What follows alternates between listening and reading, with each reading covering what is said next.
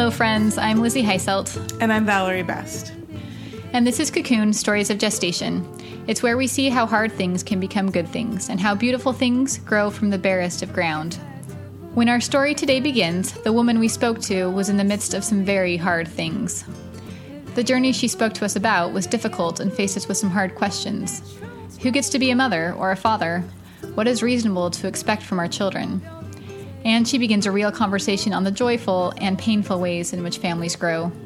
This is another installment in our adoption suite, and we're so happy to have an opportunity to tell this story. Let's start with an introduction. So my name is Jill. I'm an artist and a dancer.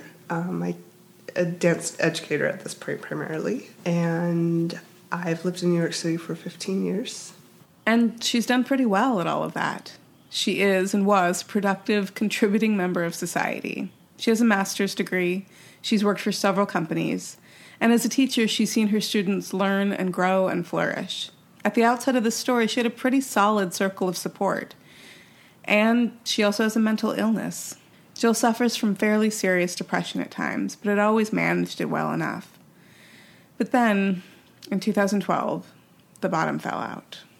So I was teaching in a school and lost that job, which was really difficult for me, and things just went downhill.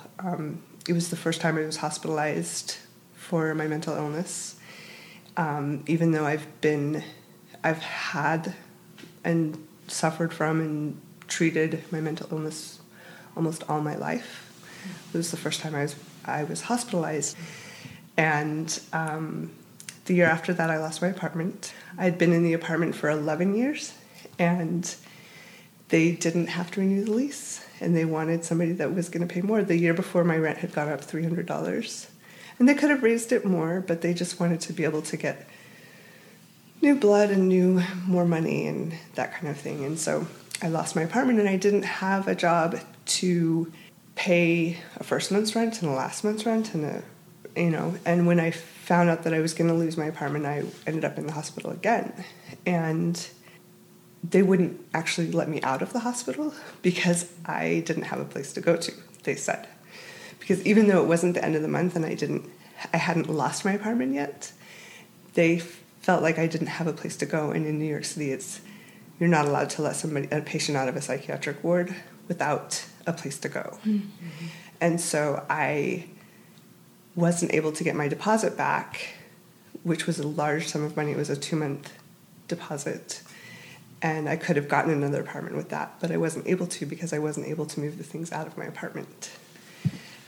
So I didn't have another place to go, and I was feeling a lot of pressure from family members to leave New York.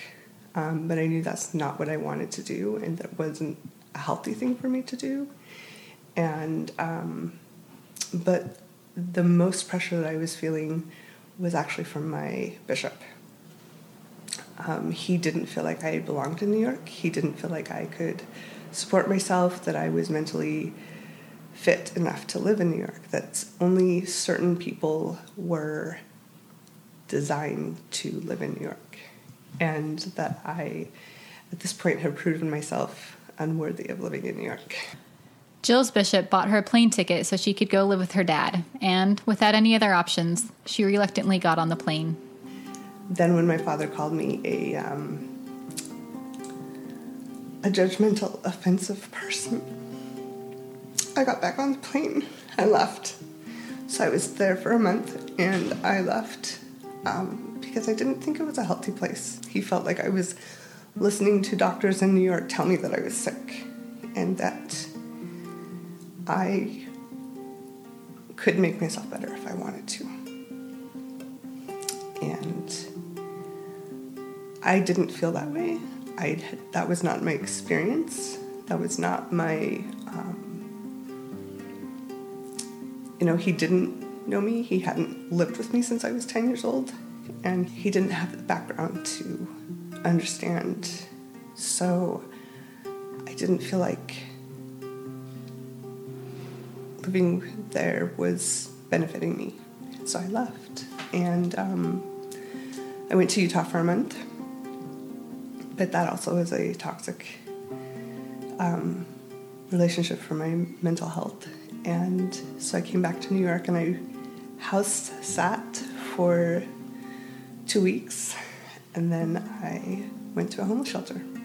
And basically at a homeless shelter, it's like you check yourself into, you do intake, and they assess you, and then are given a bed in the middle of the night, and you go into this large room where you're sleeping with many, many women, and you have a locker and a bed, and you're not sure what's happening, but you try to go to sleep. And anybody who in New York City who goes to a homeless shelter who has been diagnosed with a mental illness automatically is placed in a shelter for women with mental illness and chemical abuse problems. And so the acronym for that is MICA. So I was placed in a MICA shelter. In New York City, you have to go to a shelter that is an intake shelter. And then they assess your psychosocial wellness and several things and financial things, and like whether or not you have a place to go, that they determine whether you have a place to go or not. And then they make a placement for you. And so there are lots of shelters around the city, but you don't just go to any shelter you want to. You are placed in a shelter. And so even though I had lived in Manhattan for 12 years, and even though I had my community, my religious community, my social circles, everything was based in Manhattan and in Harlem primarily, I was placed in a MICA shelter in Bushwick, Brooklyn. I went to that shelter, and at that time I really started to really be bitter about a lot of things that were happening, because the shelter system is really difficult. It's the next step to being in jail. You have to be there at 10 o'clock or you lose your bed. Your possessions are locked in a locker, and the only possessions you can have are the ones that fit in your locker. I was constantly, there was a woman that didn't like me, and so she poured water on my bed. Or people would say things about me because I was white, or because of my religion, or because of different things like that. And it's not a comfortable place, and they don't want you to be comfortable, and that's fine. But I didn't have a place to go. While Jill was in this uncomfortable situation, there were other things that were bothering her and bringing her down even lower. One was that someone could tell her that she wasn't worthy of living in New York City and send her away from her home. Another was that I wasn't married, and that I had never really been people that were of my religion were not interested in me, and as long as I had lived in New York, had not shown interest in me. When I was in Utah, I found a lot more people that were interested in me, but in New York it wasn't so. But New York was my home, so I was angry that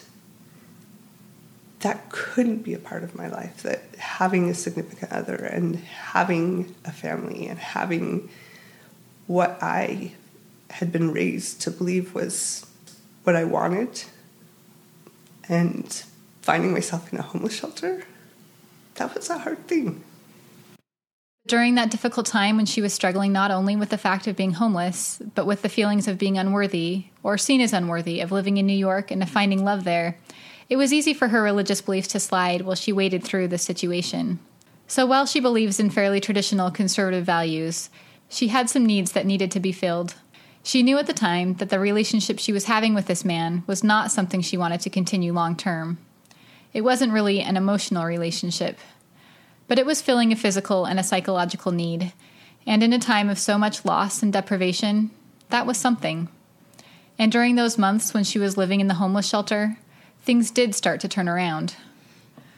So I got a job in March. I got an apartment in August.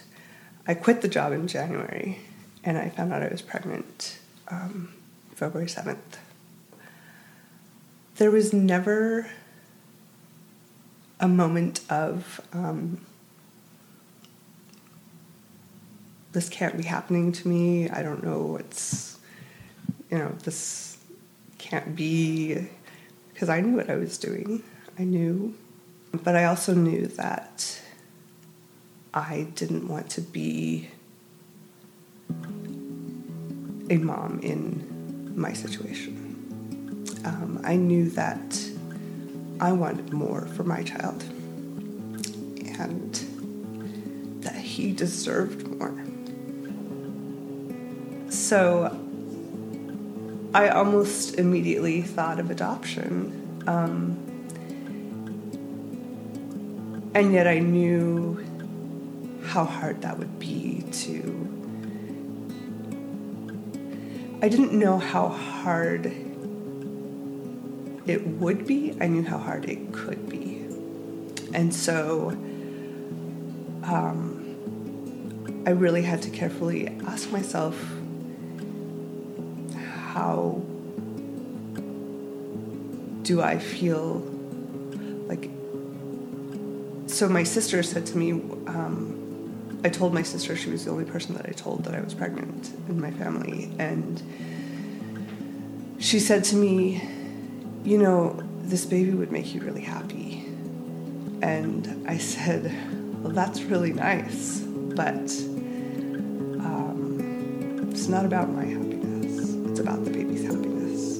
It's about the baby's well-being. It's about everything for the baby. It doesn't have anything to do with me. This is a child. This is another person's life. It's not what that person's life can do for me.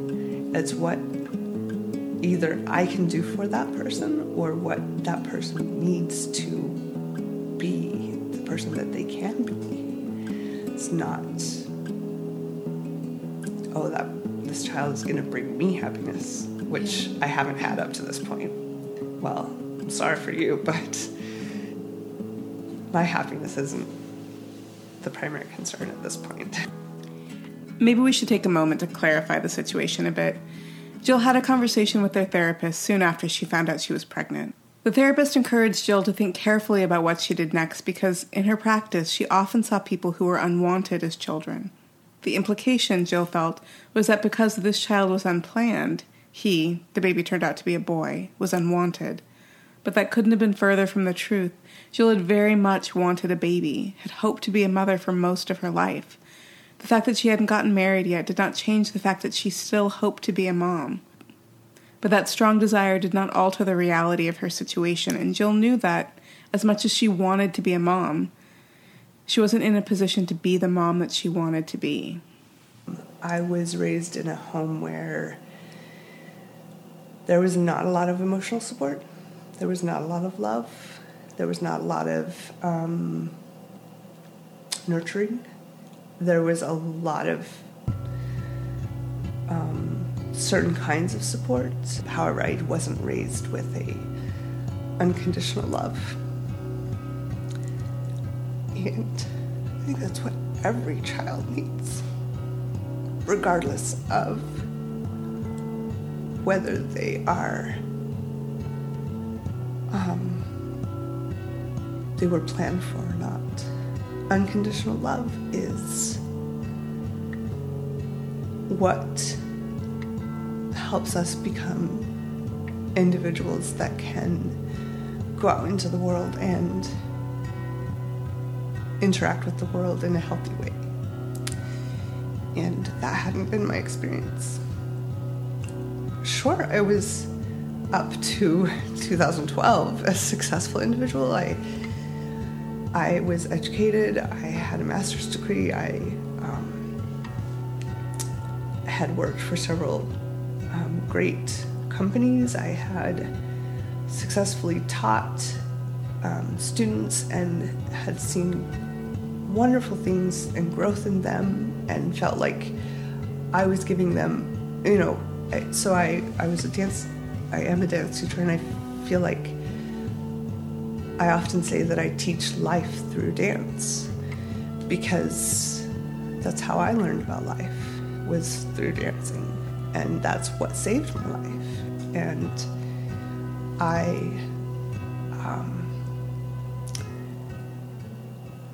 want to give that to my students, and I think I was and am successful at that. And but that can't be everything, because I needed unconditional love, and I needed more than just dance lessons when I was growing up, and it wasn't there for me. And so I knew that this child deserved that, and I knew I could give them unconditional love, and that is one thing I could definitely give them. But I was limited in so many other ways, just by my circumstances at the time.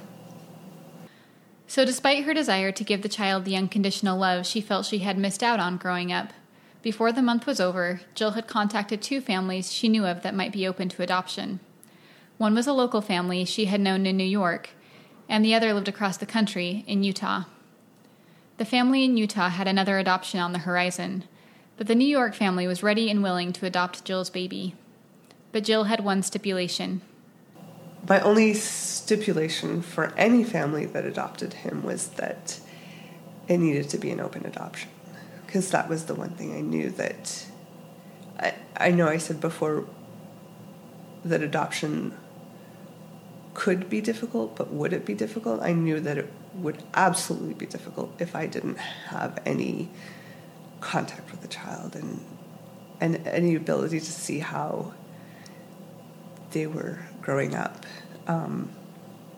My main concern for my child from a biological standpoint is their mental well-being. I think that mental illness runs in my family, and that it needs to be a consideration that this is a possibility for him. And so I know that there were biological and environmental factors in my own mental illness, but that biological factors alone can influence that. And so as much as the family wanted to raise the child to be happy, it's not enough to just think that it's going to be, that a good environment is going to be enough. And so as much as I wanted the happiness of my child to be my first priority, I also felt like me being able to help a family that didn't have experience with the biological side of mental illness understand and see signs or know how to help or deal with it. And I love children, and to not be able to see how my own child see their happiness and see their milestones would be... I wouldn't be able to place a child for adoption with a closed adoption. The family had another daughter whom they had adopted in an open adoption, so they were familiar with the arrangement and were happy to enter into another one. The only hiccup in the negotiations, from Jill's perspective, was deciding how frequently she could see the baby, whom the adoptive family named Felix. Her hope was to be able to see him every couple of months, 6 times a year, but the adoptive family, perhaps because their daughter's biological mother lives out of state and is only able to see her twice a year, thought that 2 times would be enough. In the end, the legal agreement stipulated 2 visits a year. With an adoptive family found, Jill settled into a fairly uneventful pregnancy. She consulted with maternal psychiatric doctors who helped her find safe and effective doses of her medication to be on throughout her pregnancy. though the pregnancy hormones seem to help her psychologically, making her suspect that her mental illness has a hormonal aspect to it. She also did the hard work of helping the biological father through her decision, which is actually still an ongoing process. I remember when you came home from the hospital and I brought you some dinner, and at the time you were texting with Felix's biological father, and he was not being very supportive, I believe. Right. So what kind of, how did you handle that situation? Did he have to give up his rights? He basically gave up his rights by not being emotionally or physically supportive during the pregnancy. Because if he wanted to have his rights in the state of New York, he needed to show that before the baby was born. Not legally? Like, that's legally the way it is. New York City rocks. Everyone should move to New York City. So he could fight it after the baby was born, but he would have less probability of winning because he did not offer any physical or emotional support during the pregnancy. And he knew you were pregnant. He knew I was pregnant, and he wanted me to get rid of the baby. At first, that was his initial reaction. His second reaction was, well, we're going to live together and raise the baby. And when I said, no, we're not, he said, well, then you can give me the baby. I said, no, not really. Thanks, though. He, culturally, he doesn't understand adoption at all. And I didn't know that until a friend of mine who works in the psychology field, who works with a lot of, she speaks Spanish as a second language, and so she works with a lot of the Hispanic culture in the state where she lives. I didn't know. Call me naive. I didn't think of other cultures having different approaches to adoption. And so I didn't know that in the Hispanic culture, you just take care of your own no matter what. You don't give your child to somebody else, even if you think they're going to take care of it better than you could. You just do what you have to do to take care of your child the best that you can. He talked about taking the baby to Mexico, to his family. There was no concept of me giving up my baby. And he still, 16 months later, has days where he texts me and he says, I don't ever want to talk to a person that could give up their baby. He tells me that he wakes up at night and can't sleep because he's sad that he can't have his child, that he can't see him whenever he wants, that he can't just go and be alone with his child. And I to a certain degree, I don't understand that. And sometimes I think, well, something's wrong with me. I don't feel the things for my child that I should. And other times I think, well,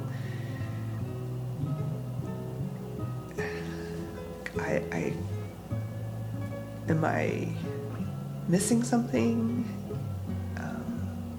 But he did make a remark once that this event has made him want to make some changes in his life and do some better things in life. Yeah, that's interesting. I mean, I don't, not to editorialize too much on your story, but like, of course, like, I don't think that like you lack, a proper maternal spirit about it. I mean, you said from 2 months on, you were certain that this was the right choice.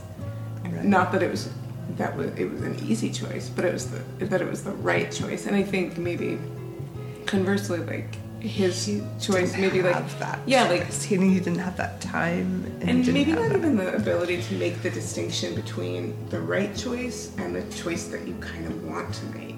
Now, we don't have the time nor the resources here to delve deeper into the biological father's story, but no matter how obvious this is, it's worth pointing out that every child has two parents, and that every parent has a story. There is a lot of talk about mother's body, mother's choice, and the impact on fathers isn't something we really think much about in situations like this. Felix's father made his choice through his actions during the pregnancy, whether he meant to or not. But the fact that he is still coming to grips with the fate of his child nearly 2 years after his birth should maybe give us all some food for thought. Perhaps the most unusual part of Jill's pregnancy was the fact that a month before her due date, she got a job. She started teaching dance to autistic children at a middle school in the Bronx. There was a principal that took a chance on me. And I was willing to go to work 8 months pregnant and teach dance. I don't know. I'm not saying other people wouldn't be willing to do that, but I'm also not saying it was the easiest thing in the world to not have been teaching dance throughout my pregnancy and to just walk into a school 8 months pregnant and start teaching dance every day, 5 classes a day. And so for a month, almost a month exactly, that's what I did. Your last month. Yes, my last month. Very impressive. Yeah. But I knew it's what I wanted. And I knew that after I had the baby, that I knew that it wouldn't do me any good to say, well, I'm going to have a baby and then I'll figure out my life, because I'd already pretty much made a solid decision that I was going to place him for adoption, and that I didn't want to put my life on hold for that when I had waited already 3 years to find a principal that was willing to take a chance on me again. And so I did what I had to do, and it worked out. I'm not saying it would work out for everybody, but it worked out for me. You're not recommending that as a sort of a course of action. Although it might have been a large factor in his actual birth, which I would highly recommend. Oh, I've heard that. I've heard dance teachers say that it was that they went into labor doing a wide second plie. Well, I went into labor and the birth was the from beginning to end it was 6 hours and 45 minutes. She had only been working for a few weeks when she went into labor. As with many women, it was not immediately apparent what was happening. Her teacher's chair was uncomfortable, and of course, she was 9 months pregnant, so discomfort was part of the package anyway. So she went through her day as well as she could until she was partway through teaching a class of low-functioning autistic children. She quickly realized that teaching dance was not going to happen, so she switched plans and decided they would draw dancers instead. She planned to get someone to take the rest of her classes during the passing period, but her next class, a group of 8 rambunctious, high-functioning autistic boys, arrived before she had a chance. Jill couldn't leave them alone, and the paraprofessional who was supposed to be there was late to come back from her lunch. So Jill bit the bullet and tried to teach for the next 5 to 10 minutes, but then decided she needed to get help.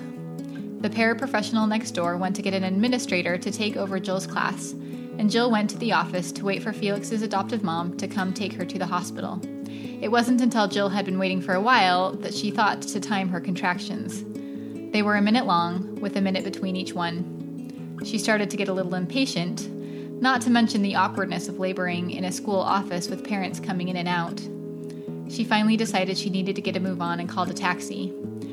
But by the time the taxi got there, Felix's mother was just a few minutes away, so the driver took Jill a couple of blocks to her car, where she got her hospital bag and then drove with Felix's mom to the hospital.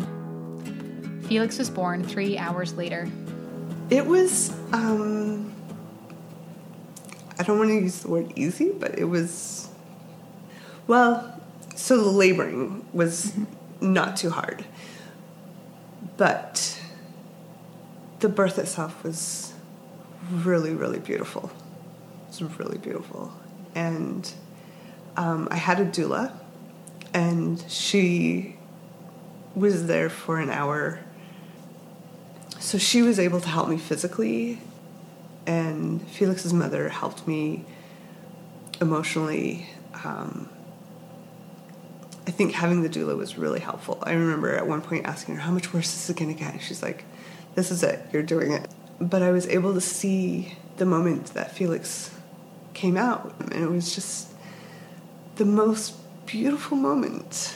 It was so, I thought, wow, that, like, I can't even describe how beautiful it was. And as much as I enjoyed seeing his mother with him right after he was born, and both she and I had skin-to-skin contact immediately, the next most beautiful moment was when his father got there, because he wasn't able to be there for the birth, but he came in as soon as he could, and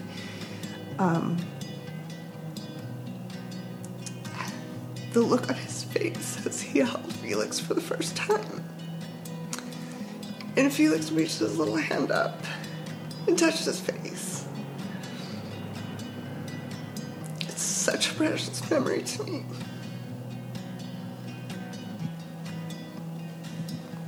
Because that's everything that I wanted for Felix.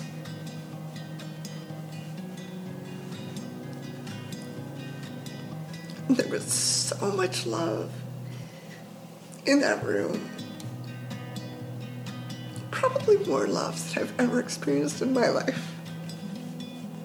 It was just a very, very beautiful, beautiful, beautiful time. And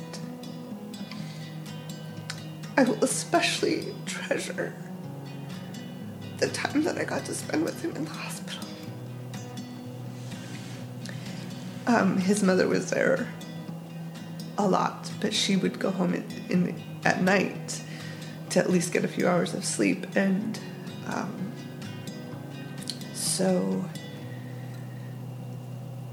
for a few hours at night, I was there alone with him, knowing that it was the only time I would ever have with him alone when he was mine. Because I knew for certainty that I wanted him to have the love that I felt from his parents when he was born. In all the time Jill was pregnant, and in the time since Felix was born, Jill has never doubted that she made the right choice. But it was, as she knew it could be, and probably would be, difficult. Especially the moment Felix went home with his family, and Jill went home to her apartment. The hardest moment was after we left the hospital. He left with me because we would have had to get hospital psychiatrists and psychologists involved and social workers involved if they had discharged him to his parents. Because you did a private adoption as opposed to through an agency. Yes. Mm-hmm. And so he left with me, and so we went to, we left the hospital, and we went to a diner across the street from the hospital and had some lunch, and I had invited a friend to come be with me because I didn't feel like I could send my baby home with somebody else and just be standing there alone. And so I had a friend with me. So we enjoyed a fun lunch or dinner. I don't even remember. I think it was late by that time. Late afternoon. And we talked and laughed and enjoyed Felix. And then it was time for us to separate ways. Because up to the point we'd been together with him. And I held him for the last time. And then I put him in the car seat. And I tucked the blanket around him. And I walked away. And that was the hardest moment.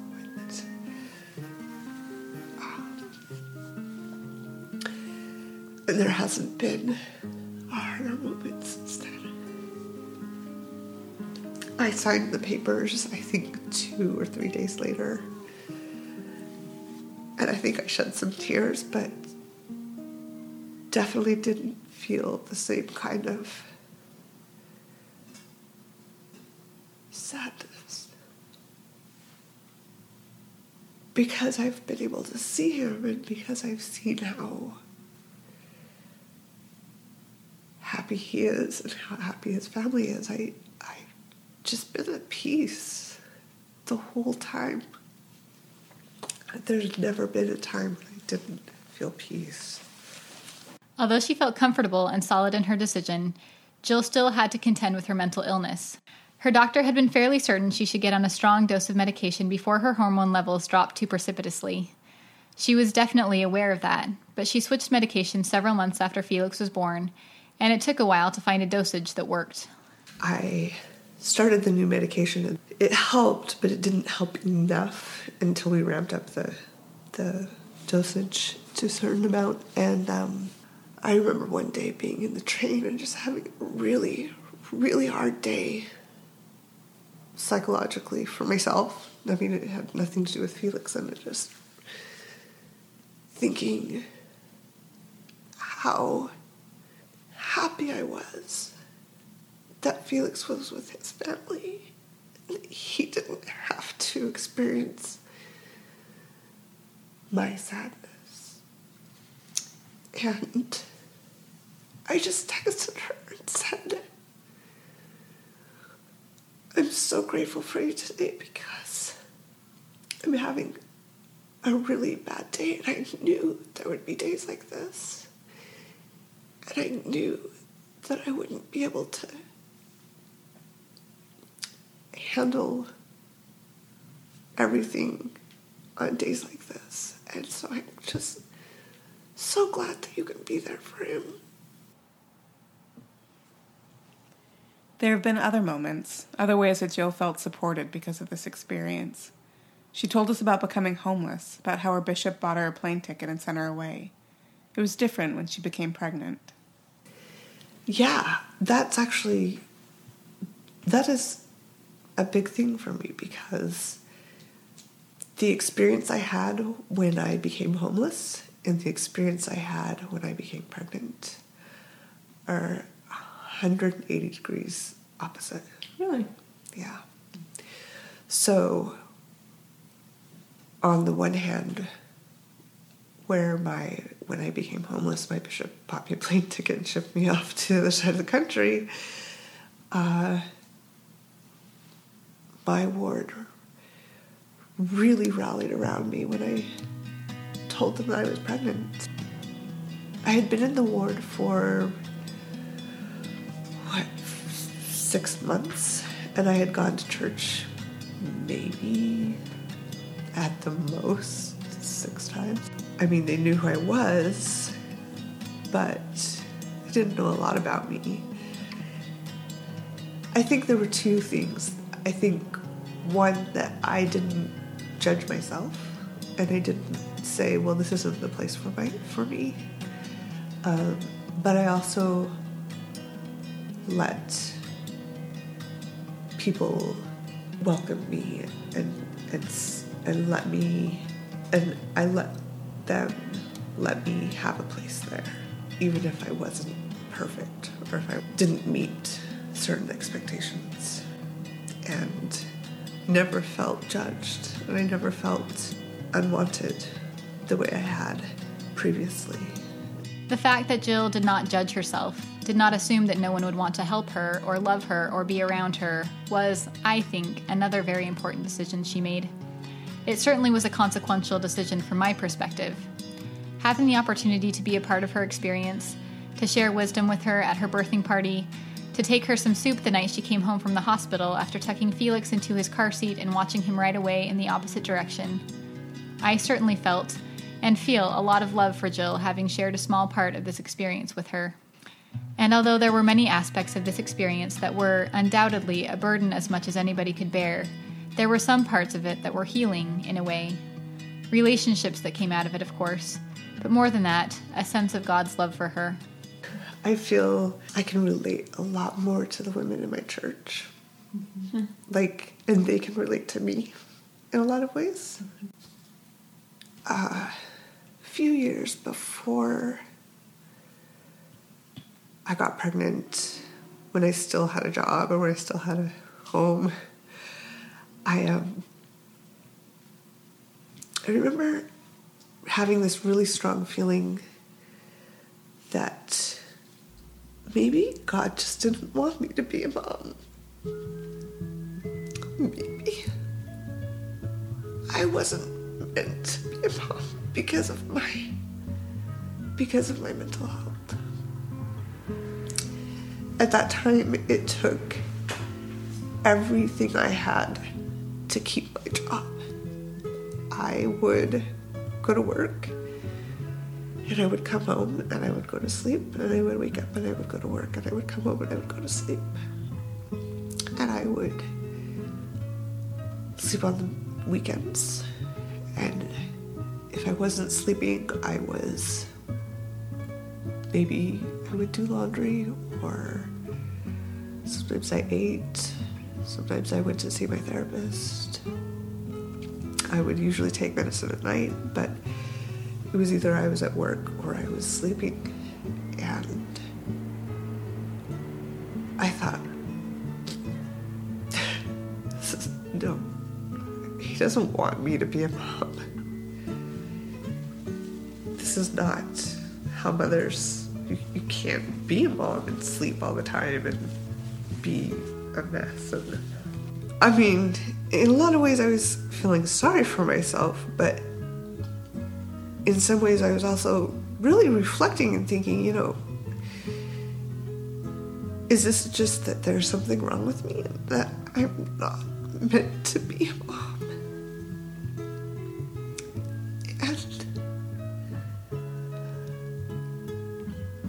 And now I know that the answer is no.